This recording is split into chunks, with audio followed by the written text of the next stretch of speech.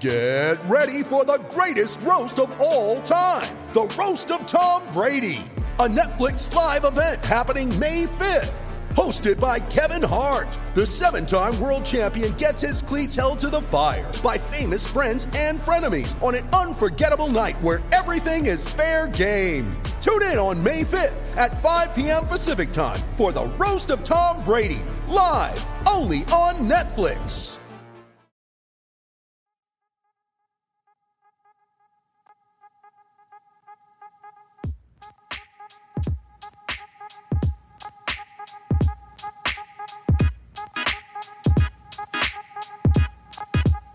What's going on, people? Welcome to the post-game number crunch.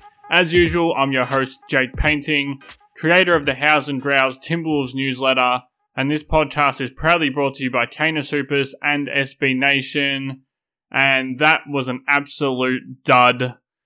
There are some contenders for the worst game of the season floating around already.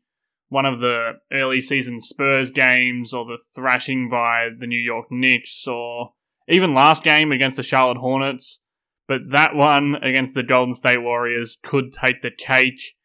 If it wasn't the worst game, that first quarter was certainly the worst quarter they have played so far this season. After giving up 47 first quarter points and scoring just 27 of their own, the Wolves lose 137 to 114 to the Golden State Warriors, and man, it was just another one of those nights where it's hard to pluck anything but a stream of negative thoughts from the evening itself. For the most part, it was sloppy, lazy, and uninterested on Minnesota's part, and that mainly manifested itself on the defensive side of the ball.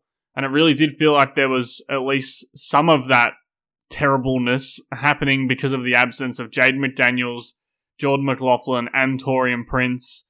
And that's why this episode's number is 130.9, as in the 130.9 points the Timberwolves allowed per 100 possession in this game, or if you like, a 130.9 defensive rating. Let's dive deeper into that nightmare number after a quick break. You ready? Showtime. On May 3rd, summer starts with The Fall Guy. Let's do it later. Let's drink a spicy margarita. Make some bad decisions. Yes! Audiences are falling in love with the most entertaining film of the year. Fall Guy. Fall Guy? Fall guy. That's what the poster said. See Ryan Gosling and Emily Blunt in the movie critics say exists to make you happy. Trying to make it out? Nope. Because I don't either. It's not what I'm into right now. What are you into? Talking. Yeah. The Fall Guy. Only in theaters May 3rd. Rated PG-13. When you need mealtime inspiration, it's worth shopping Kroger, where you'll find over 30,000 mouth-watering choices that excite your inner foodie. And no matter what tasty choice you make, you'll enjoy our everyday low prices, plus extra ways to save, like digital coupons worth over $600 each week. You can also save up to $1 off per gallon at the pump with fuel points. More savings and more inspiring flavors make shopping Kroger worth it every time. Kroger, fresh for everyone. Fuel restrictions apply. So, 130.9.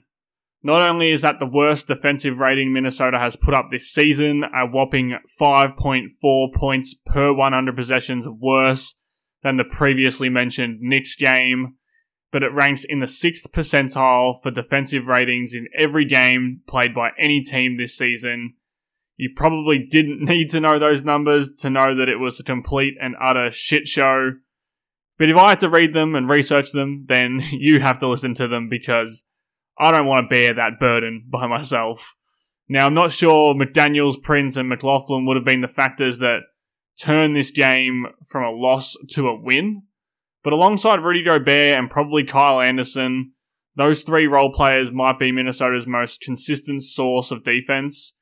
If you head over to houseandgrouse.substack.com or click the link in the show notes, you can read the big old piece that I filed last night on Jaden McDaniels' defense, which really outlines how he's not only Minnesota's best and most important defender, but the league's most unique defender. Not having him out there to check Steph Curry and put out fires around the rim and put out fires as an off-ball perimeter player was always going to be sorely missed and was almost felt like a scheduled loss for this game as soon as he was ruled out due to illness. But McLaughlin and Prince are also really important as well. Both are trusted point-of-attack defenders for Tris Finch, and both play a really crucial role as turnover creators, with McLaughlin's quick hands in passing lanes, and Prince's ability to take charges and to get his hand on balls as well.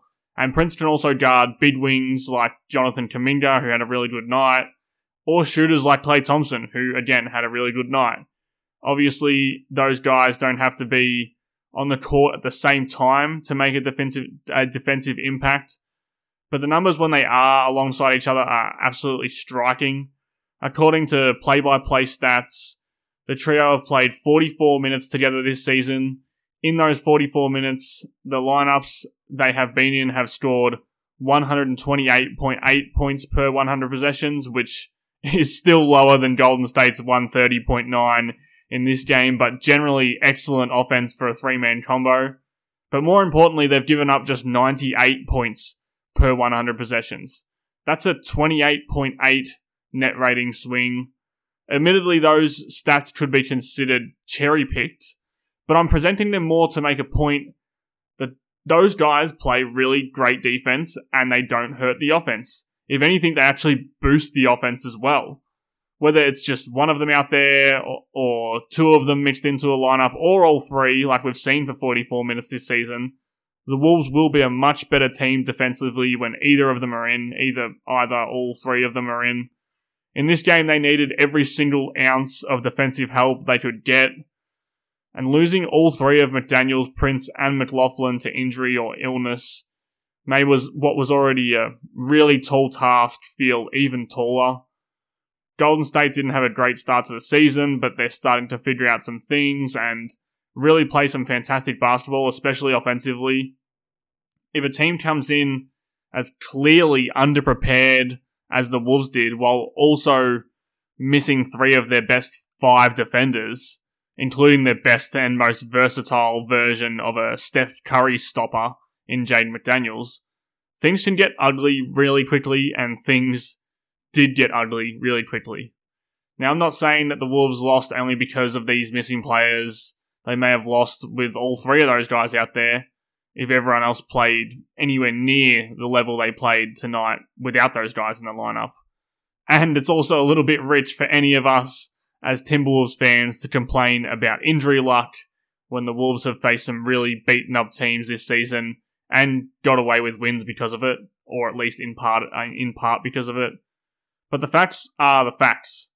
Without those guys, the guys who set a nightly tone on the defensive end, it's pretty unsurprising to see Minnesota give up a season-worst 130.9 points per 100 possessions to the reigning champions, no less. And it won't be surprising to see them continue to struggle on the defensive end without those guys.